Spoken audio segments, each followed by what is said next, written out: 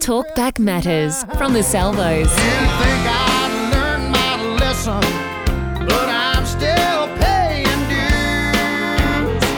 Each time I drink and start to think I'm 10 feet tall and bulletproof.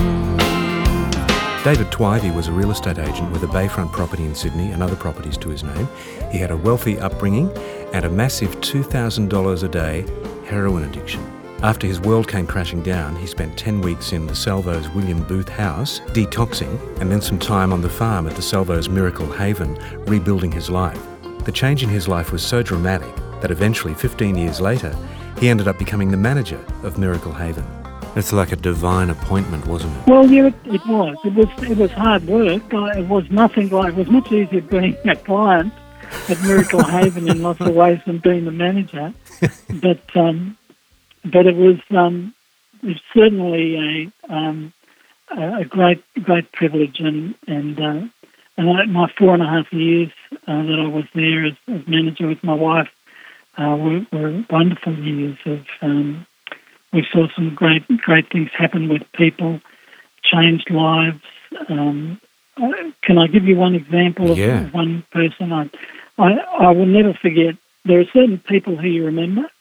And I remember one fellow who was only about 19 years old, and he came to the centre, and he'd been a metho drinker, and he was only 19, and he stayed for about a week, and he was starting to get his head together, and the nurses at the farm had said, "Oh, look, mate, if you drink again, you're just going to die. You're just going to lapse into a coma and die because methylated spirits are so toxic." Yeah. Anyway, he left, and that day I was very sad because I saw in him so much potential, young fella, and then he rang me up, and quite often I would give people when they left, I'd give them my mobile phone number, and I'd say, "Look, if you want help, ring me. Don't ring me if you want to drink or you want to use it again, but if you want to get well, ring me." Well, he rang me this about a few weeks later, and he said, "Look, I really want to come back." And so I went and picked him up, and he was under the influence. He'd had a couple of drinks, but he was reasonable, and I picked him up and I took him back to the farm, and he got well. Wow. And today he's a registered nurse, and he's helping so many other people. Amazing. Well, the farm certainly was titled correctly, wasn't it? Miracle Haven. Yeah, definitely. I know there are tears over Miracle Haven's site closing down, but, it's not really closing as some of the media reports are saying. It's actually moving to a bigger and better future. That's correct. Mm. Yeah, I believe that. I believe it's, I would have to say that, sometimes we might think that things are not happening for the best, but God has different plans. Absolutely. God has different, and I'm sure that that this is part of His plan. Yeah. But Juralong is equally as it is a beautiful property. Yes. And there's a lot of land that can be utilised, and it's expanding by moving. It means that there's the buildings have been renovated at Juralong. It means the capacity to have families at Juralong who might need to come together as a family, which wasn't available at Morisset, at Miracle Haven, where you can take a married couple with kids. They have the facilities there and having all these separate buildings, separate little houses all over the property. So I would hope that it's going to be better.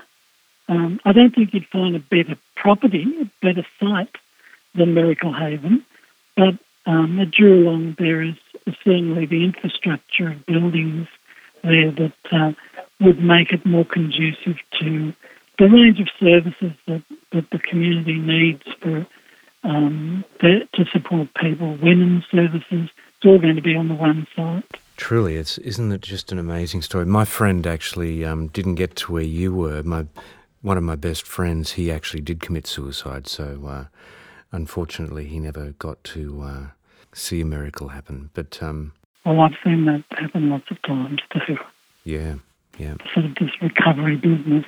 One of my close friends overdosed only a couple of years later, who I'd met at Miracle Haven, and it was very sad to be called by the police to identify his body, and it was a tragedy, and he also was really doing very well, but just slipped into had a relationship with a girl, broke off, and thought he'd used once, hadn't used for 5 years, and overdosed.